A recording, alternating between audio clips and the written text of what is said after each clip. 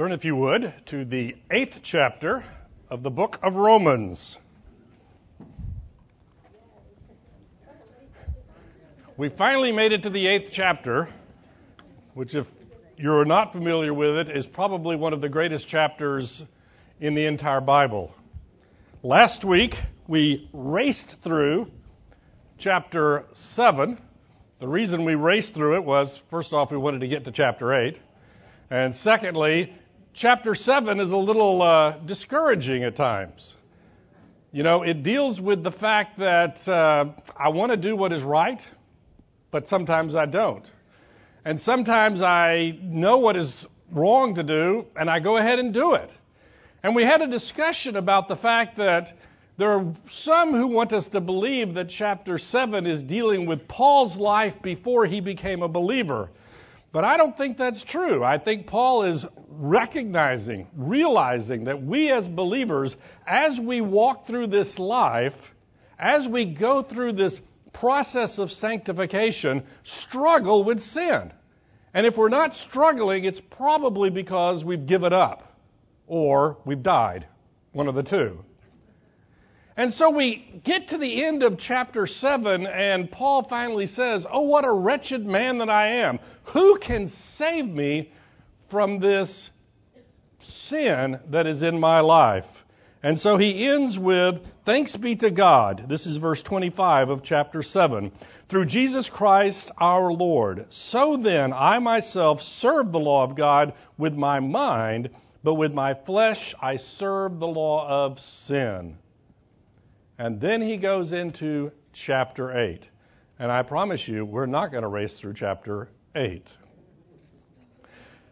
Chapter 8, verse 1. "There is therefore now no condemnation for those who are in Christ Jesus." There is now no condemnation. The implication is very clear in that there was a time when there was condemnation. There was a time when all of us were being condemned because of our sin and our separation from God. If you flip back to John chapter 3, you remember verse 16, which is the one we always quote, but oftentimes we forget verse 17 and following. Verse 16, "For God so loved the world that he gave his only Son, that whoever believes in him should not perish but have eternal life." We quote that one all the time. You see it at football games, basketball games, sign being held up, right? John 3:16. But keep reading. "For God did not send his Son into the world to condemn the world." Jesus did not come to condemn us. We're off the hook. Life is good, except, but in order that the world might be saved through him. Whoever believes in him is not condemned, but whoever does not believe is condemned already. It wasn't that Jesus came to condemn us. He came to save us because we were already condemned. Now that's interesting because we don't like that. We've discussed that in here before. We like this idea that we're all nice, good people. We're all just kind of, cruising along, doing our own thing, which is usually pretty good, pretty nice. So why would anybody condemn us? The rest of the passage that we're going to look at today is going to deal with that subject. We're going to compare and contrast the life that is lived according to the flesh and the life that is lived according to the Spirit. We're going to look at the differences between them. And what we're going to see in just a moment is that the life that is focused on the flesh does not, cannot, will not please God. It cannot happen. We as unbelievers stand condemned by a holy God. That's the bad news of the gospel. That's what we dealt with in the first half of chapter 1 and chapter 2 and chapter 3, where we ended up where Paul says there is no one who seeks after righteousness. There's no one who does good. Everybody chases their own ways. We stood condemned, but now there is no condemnation. That is the blessing of the entire book of Romans. You were condemned, but Christ has saved us. There is therefore now no condemnation for those who are in Christ Jesus. For the law of the Spirit of life has set you free in Christ Jesus from the law of sin and death. It might help you if you look at this word law and just think about principle, a principle of life. And there's two choices. We've seen this throughout the book.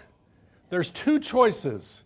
There is the principle that seeks what is sinful, and there is a principle of the Spirit. We have mentioned the Spirit in passing several times up to this point in the book, but really just in passing. We've been talking about justification. We've been talking about God declaring us to be righteous because of the finished work of Jesus Christ. We've been dealing with the process of sanctification, whereby we become what Christ has put in us, which is His righteousness. But we've kind of just hinted at what is the power that allows us to do that?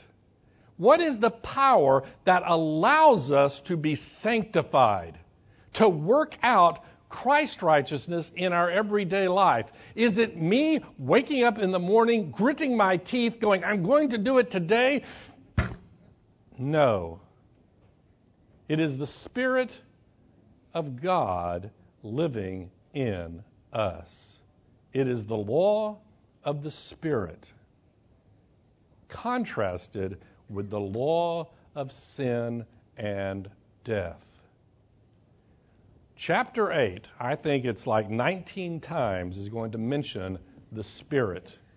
The Spirit does this. The Spirit does that. The Spirit is the power through which we live the Christian life. End of story.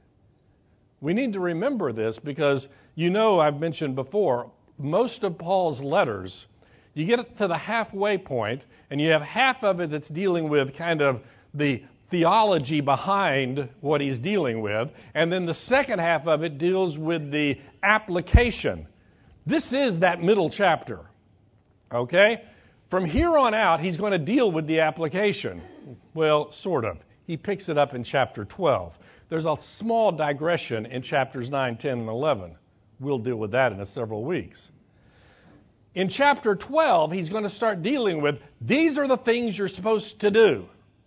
And if I forget to mention it on any given Sunday, always remember, when he says, these are the things you're supposed to do, what he's really saying is, these are the things you're supposed to do by the power of the Holy Spirit living in you. Okay? After every one of them, love your neighbor in the Spirit, in the Holy Spirit who's living in you. Love your enemies. Okay, you get the picture, right? It's all going to be the Spirit who has set us free from the law, the principle of sin and death. For the law of the Spirit of life has set you free in Christ Jesus from the law of sin and death. Remember the discussion in chapter 6 where we talked about the fact that we were slaves to sin. We weren't just nice, free, autonomous individuals living our own life, doing our own things. We were slaves to sin, and we have been set free through the work of Jesus Christ. For God has done what the law, weakened by the flesh, could not do. The law. We had a long discussion last week about the law. We've had discussions in every chapter of this book about the law. You get into the early part of the book and you start thinking, the law wasn't very good. Okay? The law could only condemn me. It couldn't clean me up. And it must be the law's fault. No, it is not the law's fault. That was last week's lesson. The law is holy. The law is good. The law is righteous. There's no problem with the law. The law is the reflection of the righteous character of God. There was no problem with the law. There was a problem with you and me. There was a problem with us, and that problem was sin that kept us from following the law. It kept us from being righteous as God requires us to be. More on that in just a moment. For God has done what the law, weakened by the flesh, could not do. At this point, we could have a whole long discussion about why God bothered with the law in the first place. Why did God give us the law? Because we needed to know that we couldn't do it. Remember back several chapters when he talked about the salvation of Abraham and the salvation of all of us, and God doing it in such a way that there's no room for boasting on your part or my part? There's not a smidgen of room for you or I to say, see, I did this. And if you think there is, go look at the law, and the law will say no. The law will say, love the Lord your God with all your heart, soul, mind, and strength. That's the summary, right? Love the Lord your God with all your heart, soul, mind, and strength. Now, let's have a show of hands. How many of you have, from the day you were born to the day you died, loved the Lord your God with all your heart, soul, mind, and strength? How many of you have done that for one day? How many of you have done it for 1 hour in the last week? Love the Lord your God with all your heart, with all your soul, with all your mind, and with all your strength. Now, let me let you in on a little secret. Last week's lesson, the things I want to do, I don't do. The things I don't want to do, I keep on doing, oh wretched man that I am. And we talked about that is the process of sanctification. And it sounds really depressing. Okay? It sounds like we have to live in that world until the day we die. Let me let you in on a little secret. We can do what God wants us to do through the power of the Holy Spirit.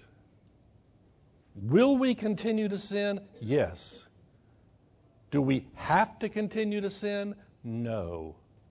Can we, through the power of the Holy Spirit, do what God would have us to do? Yes. You see, sometimes we use chapter 7 as an excuse, not just as a reality check. We use it as an excuse. Well, why bother with this holiness stuff? I'm going to sin anyway. I might as well enjoy it. Dive right in. Oh, wretched man that I am. Woohoo, let's have fun. No. Not only are we called to fight against sin, we are given the power to win the fight. Which brings you to the next question. Why don't we win the fight? We'll get to that in just a moment. And if we don't, we'll get to it in chapter 12. For God has done what the law, weakened by the flesh, could not do. No problem with the law, all the problem with us. By sending his Son in the likeness of sinful flesh, and for sin, he condemned sin in the flesh. Whew. Look at that word, likeness. Christ came in the likeness of sinful flesh. What does that mean? He looked and was a human being. But since it says likeness, he was not a sinful human being. He looked just like you and me. In fact, the book of Hebrews tells us he was tempted just like you and me, yet without sin. He came in the likeness of sinful flesh to deal with sin. Why did Christ come? Did Christ come just to set an example of how a righteous man is supposed to live his life? Well, he did do that. We are to imitate Christ, but is that the only reason he came? I've mentioned to you before, I had a professor one time, when she wasn't professoring, is that a word? When she wasn't teaching, she was also preached over at the Universal Unitarian Church, okay? And her great heroes were Socrates and Jesus Christ. I mean, they both stood by their principles. They both died for their principles. Rah, great people. Were Socrates and Christ and Confucius, and you pick your favorite wise old person, were they simply examples on how we ought to live our life? And the answer for at least Jesus is no. Jesus came to deal with the reality of sin in the world. He came to conquer it. You and I, sinful human beings, every one of us, from the day we're born till the day we die, we as sinful human beings cannot enter the presence of a holy God. We cannot restore the relationship that Adam and Eve had before they sinned. Remember, it talks about Adam and God walking in the garden and having communion and fellowship. We cannot have that if we are sinful human beings. So Christ came to pay the penalty for sin and to restore the relationship with God. In order that the righteous requirements of the law might be fulfilled in us. What are the righteous requirements of the law? Anybody want to take a guess? Come on, wake up. The Ten Commandments? That's certainly part of it. Keeping it perfectly. What? All of it. Keeping all of it perfect. I mean, let's just go down to the Ten Commandments and start with a simple list. Okay? You can work your way down that. You know, the rich young ruler comes to Jesus and it says, what must I do to inherit eternal life? Keep the law. Well, I've done that since the day I was born. Okay? Now, in case you were worried that maybe you could do that, you know, we always have the Sermon on the Mount where Jesus takes the external law and demonstrates that it's really a condition of the heart, and then we're in deep kimchi. Okay?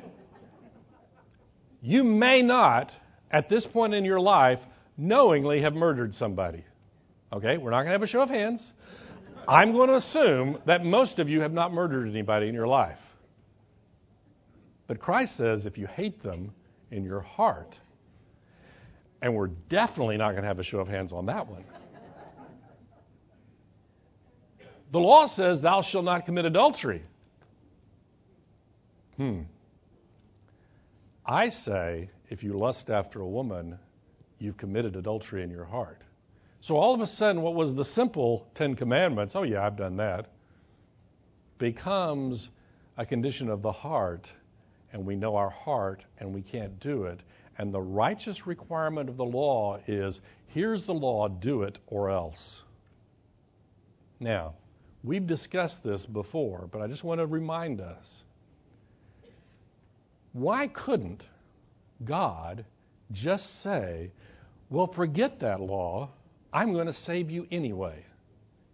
You know, it's like, okay, I know I told my child, don't do this, and they did it, but what the heck? You know, it wasn't that big a deal. Come on. Why doesn't God just put on his blinders and say, you broke the law, I don't care? Because he's just. Because the law is the reflection of the righteous character of God, and God cannot deny his character. The law has to be fulfilled. The law says, break the law and you die. And Christ, who did not break the law, died so that we could be saved. The requirement of the law was met. Christ says in the Sermon on the Mount, do not think that I have come to get rid of the law. I have come to fulfill it. The law says, do this and die. We did this, we deserve death, and Christ comes and says, here's my righteousness. And we saw that in chapter 3, where we talked about Christ's righteousness being given to us. Yes? When you talk about the law, are you talking about the 600? Yes. You're talking about the whole bunch. You pick a category. His comment was, when we talk about the law, what are we talking about? And we discussed this before. You know, we can say, okay, there's the 10 Commandments. That's the law in a nutshell. You know, stone tablets brought down, that's the law. To a good Jewish person, it would have been much broader than that. There's the dietary laws, there are the laws on how they're to run their country, about who they can have sex with, who they can marry, etc., etc. There's a broader context. If you look at chapter, 2, we saw that the law was written on our hearts. So there is the conscience that says, don't do this. That, too, is the law. And as we said earlier, in one sense, I don't care which of those lists you pick. You blew it. Okay? In reality, there is no conflict between those lists. We know that the dietary laws, we know that the laws about the priest, we know that the laws about the sacrifices were all fulfilled in Jesus Christ. They weren't gotten rid of, they were fulfilled. So we no longer offer the blood of animals. Why do we not do that? Because Christ was the final sacrifice. We no longer dress up and put on the robe of the priest. Why? Because Christ is our great high priest. And on top of that, we have this verse that alludes to the fact that we are all priests. Why? Because we can all enter the presence of God. Why? Because we have the Spirit of God living in us. So, to answer your question, yes. Okay? We'll start with the written law. We'll make it broader and we'll talk about the law written on our heart. Whatever it is, all it does is condemn us. Because we, in our own power, cannot keep it. The righteous requirements of the law might be fulfilled in us. Wait a minute. In us? I could understand in Christ. Christ fulfilled the law. Christ kept it from the day he was born till the day he died, and then he was resurrected to show that he had fulfilled it. Why doesn't it say in Christ? Because we receive Christ's righteousness.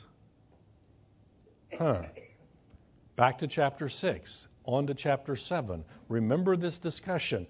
We are in Christ. We were in sin, now we are in Christ. When he died, we died. When he was buried, we were buried, and we are dead to sin. Remember the illustration from last week's lesson? A woman is married. She goes marry somebody else, and she is an adulteress. Why? Because the law says that's wrong. But if her husband dies, she is free to remarry because she is no longer bound to that law because the husband is dead. We died to sin. We, through the power of the Holy Spirit, through the righteousness of Christ given to us, we are fulfilling the righteous requirements of the law. Now, don't fall into the trap. You're going to fall into the trap and think, I did that. No, you didn't. The righteousness of Christ, the Holy Spirit, the righteousness of Christ. But didn't I do it? No, you didn't. But no, you didn't. The righteousness of Christ and the Holy Spirit empowers us to live the life that God would have us to live. What does that life look like? For those who live according to the flesh set their minds on the things of the flesh, but those who live according to the Spirit set their minds on the things of the Spirit. For to set the mind on the flesh is death, but to set the mind on the Spirit is life and peace. For the mind that is set on the flesh is hostile to God, and it does not submit to God's law. Indeed, it cannot. Those who are in the flesh cannot please God. Here are the two paths, in the flesh and in the Spirit. Pick one. How do we know which path we're on? Where is our mind set? Now, it is interesting because at this point we could jump ahead, but it would be cheating, to chapter 12, where it says, don't be conformed to this world, but be you transformed. How? By the renewing of your mind. And when we get there, we're going to talk about how we renew our minds, how we turn from being conformed to this world to being transformed by the renewing of your mind. This passage here is just talking about the reality. Either my mind is over here or it's over here. And no, I didn't pick this side for the unrighteous. It just happened that way. Okay? Question. Set your mind on the things of the flesh, or set your minds on the things of the Spirit. What do those two things look like? Turn, if you would, to Galatians chapter 5.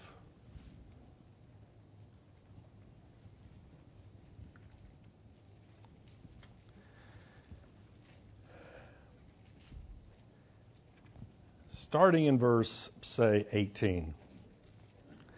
But if you are led by the Spirit, you are not under the law. Now the works of the flesh are evident, and here they come.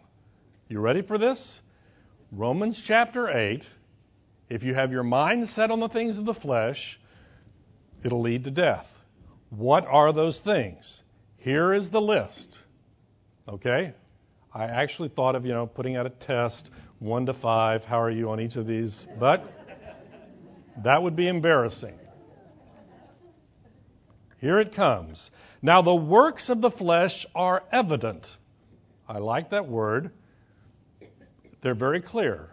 Now, are they very clear to the person who's captivated by them? Not necessarily.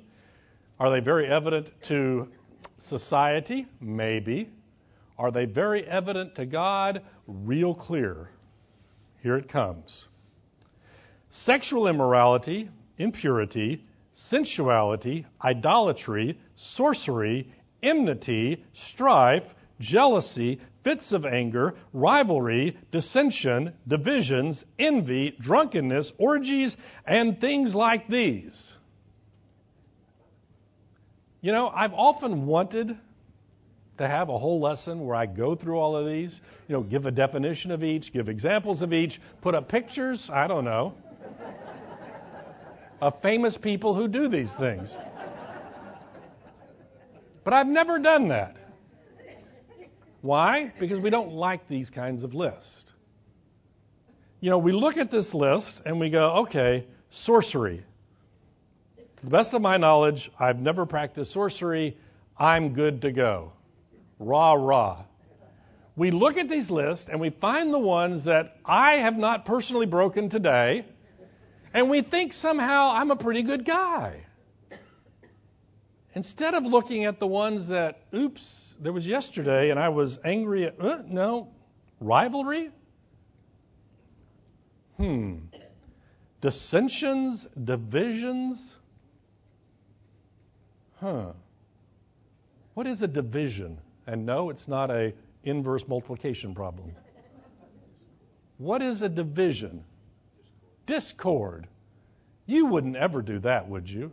You wouldn't ever have a good Christian community of people and you're sitting there with your best buddy going, I didn't like what that person did. They treated me wrong. They're bad.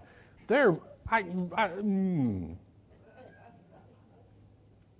Scripture is actually very clear. If you have a problem with somebody, you go to that person. You don't talk about them behind their back. Why? Because that produces divisions. Sexual immorality, impurity, sensuality. Anybody watch TV? Idolatry. What is idolatry? Idolatry is worshiping anything other than God. We think of idolatry as, I've got this little statue in front of me, and every morning I bow down before it on my way out the door. No. Idolatry is when you put something above God. These are the things of the flesh. The mind of the flesh is focused on the things of the flesh, and here's the list. Sorcery. Okay, we're off the hook. Any sorcerers in here? We're not going to get into a discussion of Harry Potter. Okay. I will let you know that I finally did break down last year and read Harry Potter after my kids badgered me about it. My 13-year-old, I finally gave her permission to read them, and she read them in 13 days. 4,000 pages. This is not what I'm talking about. What is sorcery? Sorcery is attempting to use demonic powers to influence a person, events. We wouldn't use demonic powers. We wouldn't use the tools of the flesh to further our agenda. We wouldn't do a thing like that, would we?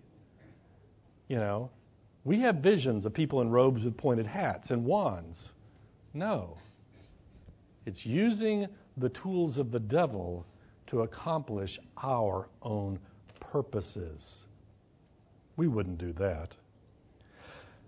Enmity, strife, jealousy, fits of anger, rivalries, dissensions, and divisions. You could throw all those together. I haven't really checked. That is the NIV version up there, and this is the ESV. So if the words are a little bit different, and I'm sure they're different in the King James, right? Enmity, strife, jealousy. Any of you been jealous in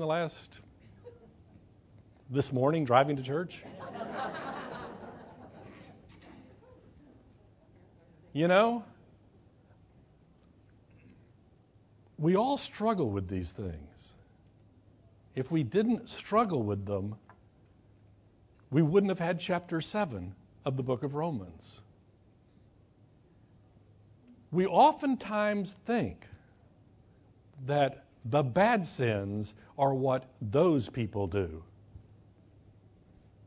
The bad sins are what reside in the sinful heart that resides in all of us. The question of Romans chapter 8, actually it's not even a question, it's an observation. You set your mind on these, or you set your mind on those, and that determines the course of your life. So we won't be totally depressed. Let's keep reading. To the more famous part of the chapter. But the fruit, verse 22, of the Spirit is love, joy, peace, patience, kindness, goodness, faithfulness, gentleness, self-control. Against such things there is no law. Question.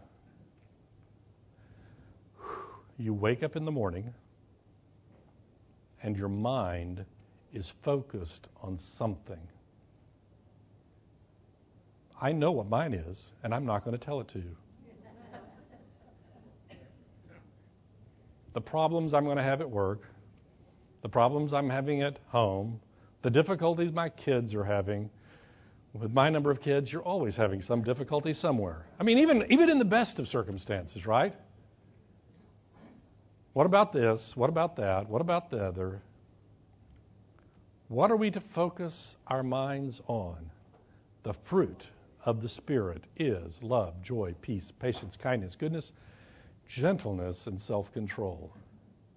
It is interesting the way that this is labeled. Verse 19, the works of the flesh. These are the things that the flesh does. But the fruit of the Spirit is not fruits are. The fruit of the Spirit is. What is fruit? It's stuff that grows out of the tree. What is the tree? Jesus talked about this, didn't he? I'm the... Right? Well, go ahead. You are the branches. If you abide in me, then you'll bear fruit. What is the fruit? Love, joy, peace, patience, kindness, gentleness, and self-control. Did I leave goodness out? I left goodness out. Faithfulness. I never can get them all right. Now, we have had lessons on these because we like this list. Back to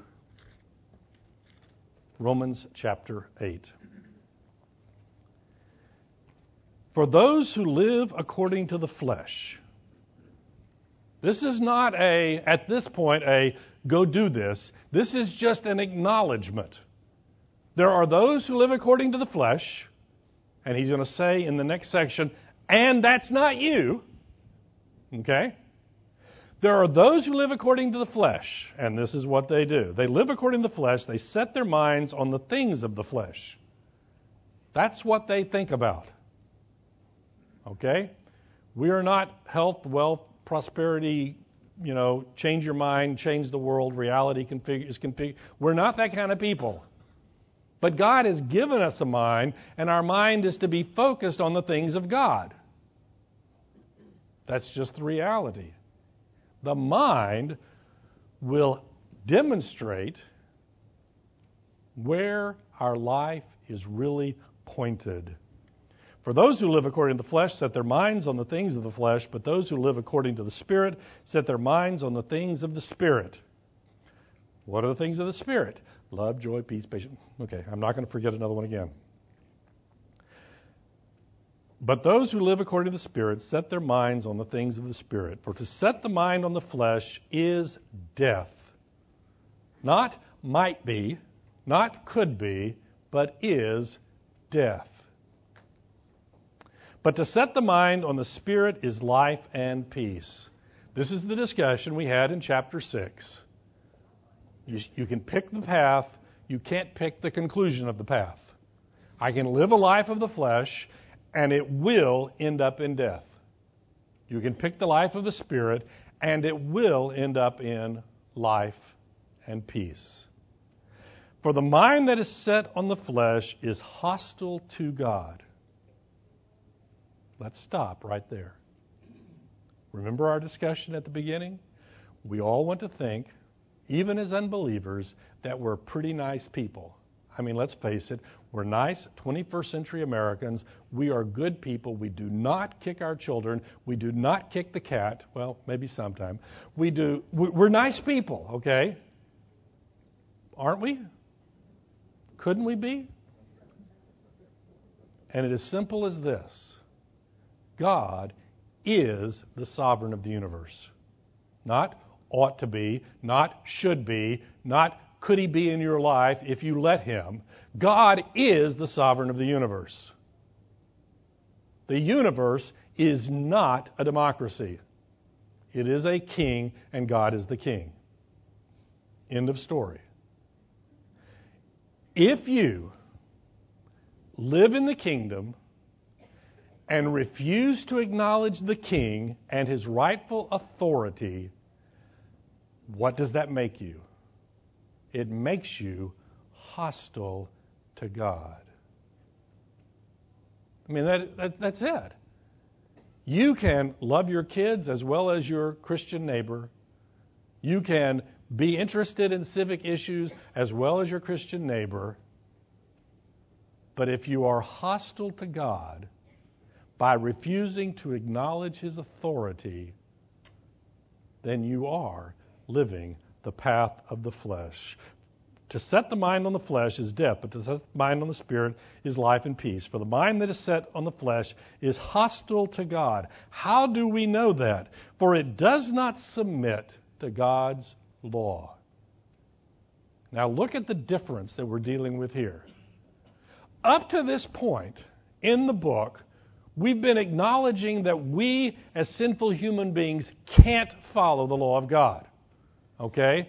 In my flesh, in my unregenerated life, I cannot follow the law of God. Okay? I come to the crossroad, there's sin, there's good, I like this one, I'll go that direction. This takes it even further. It isn't just that I can't do it, I don't want to do it. I don't want to submit to the law of God.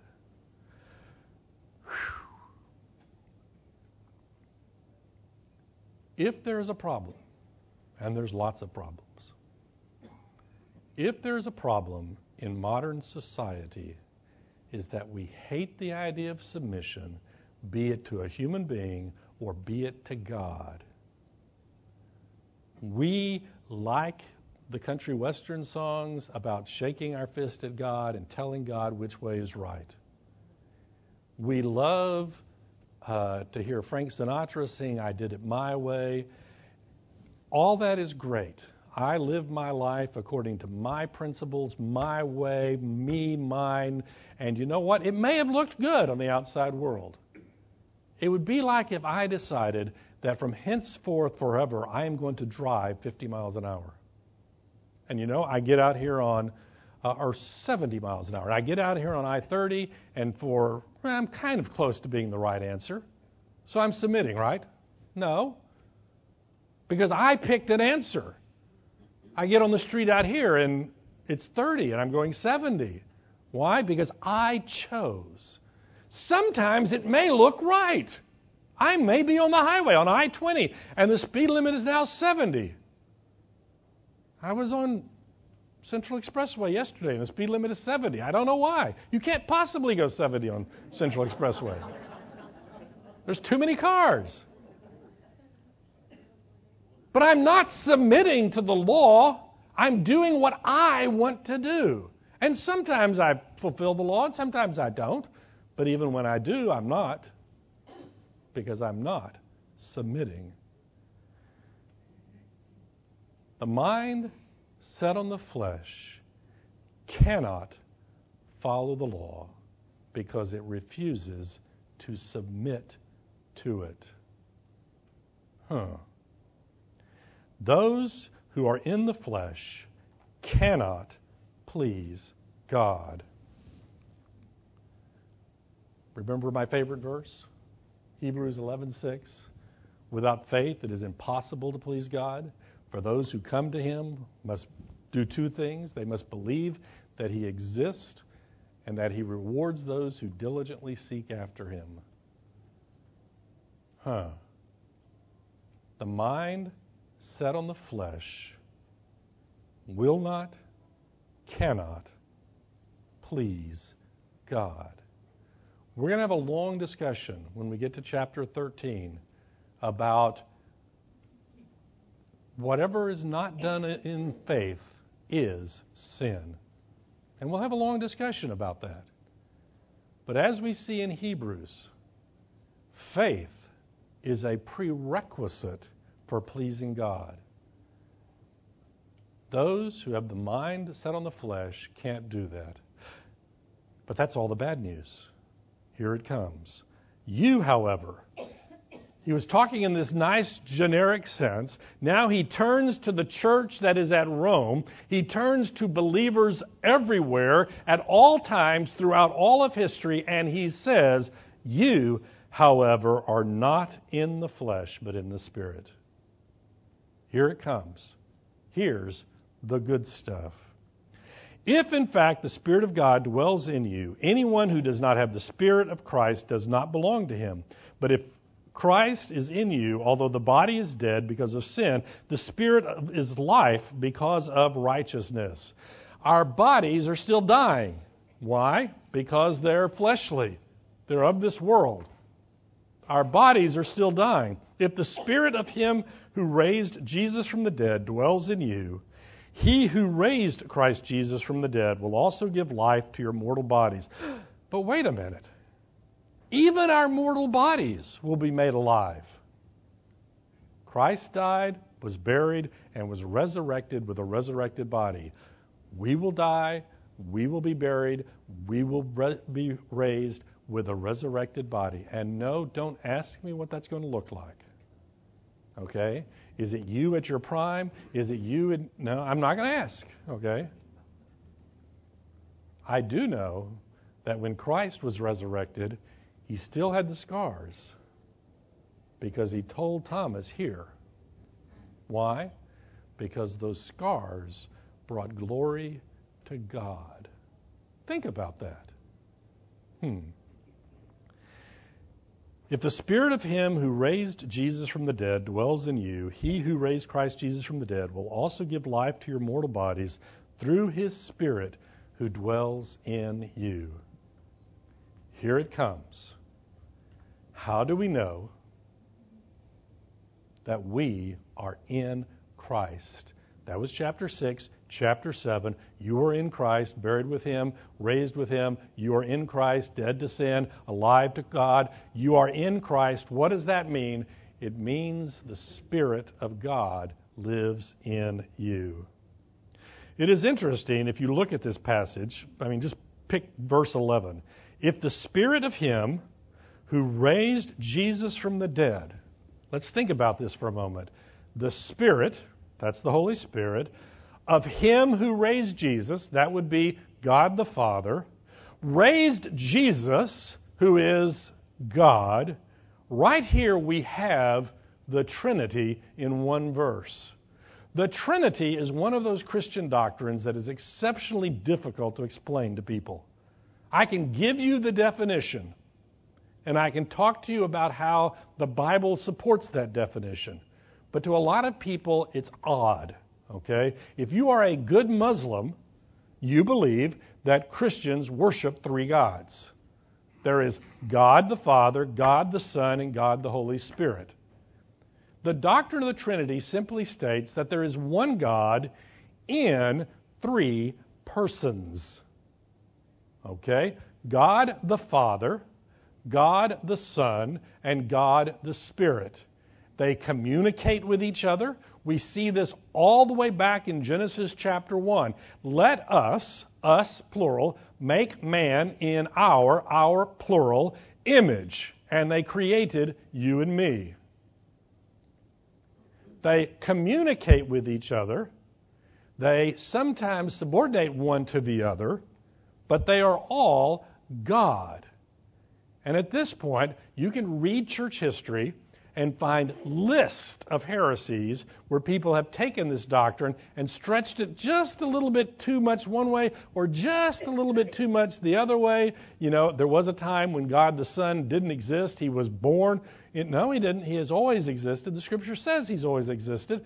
He created the world. John chapter 1. That's weird. What does it mean that he was begotten? Interesting discussion.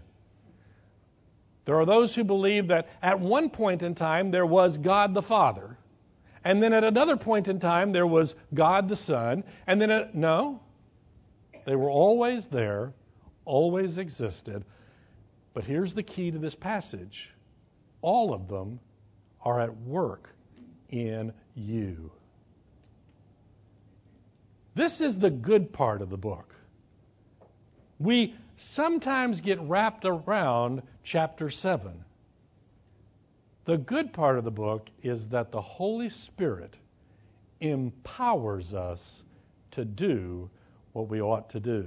Now, we started reading in verse 9, and we read about the Holy Spirit. There's lots more to say about the Holy Spirit, and we are out of time. So, next week, we will pick up again in chapter 9, on chapter 8, verse 9, and read it again. And we'll spend some time talking about the Holy Spirit. Let's close in prayer. Dear Heavenly Father, thank you that we have no condemnation because we are in Christ Jesus.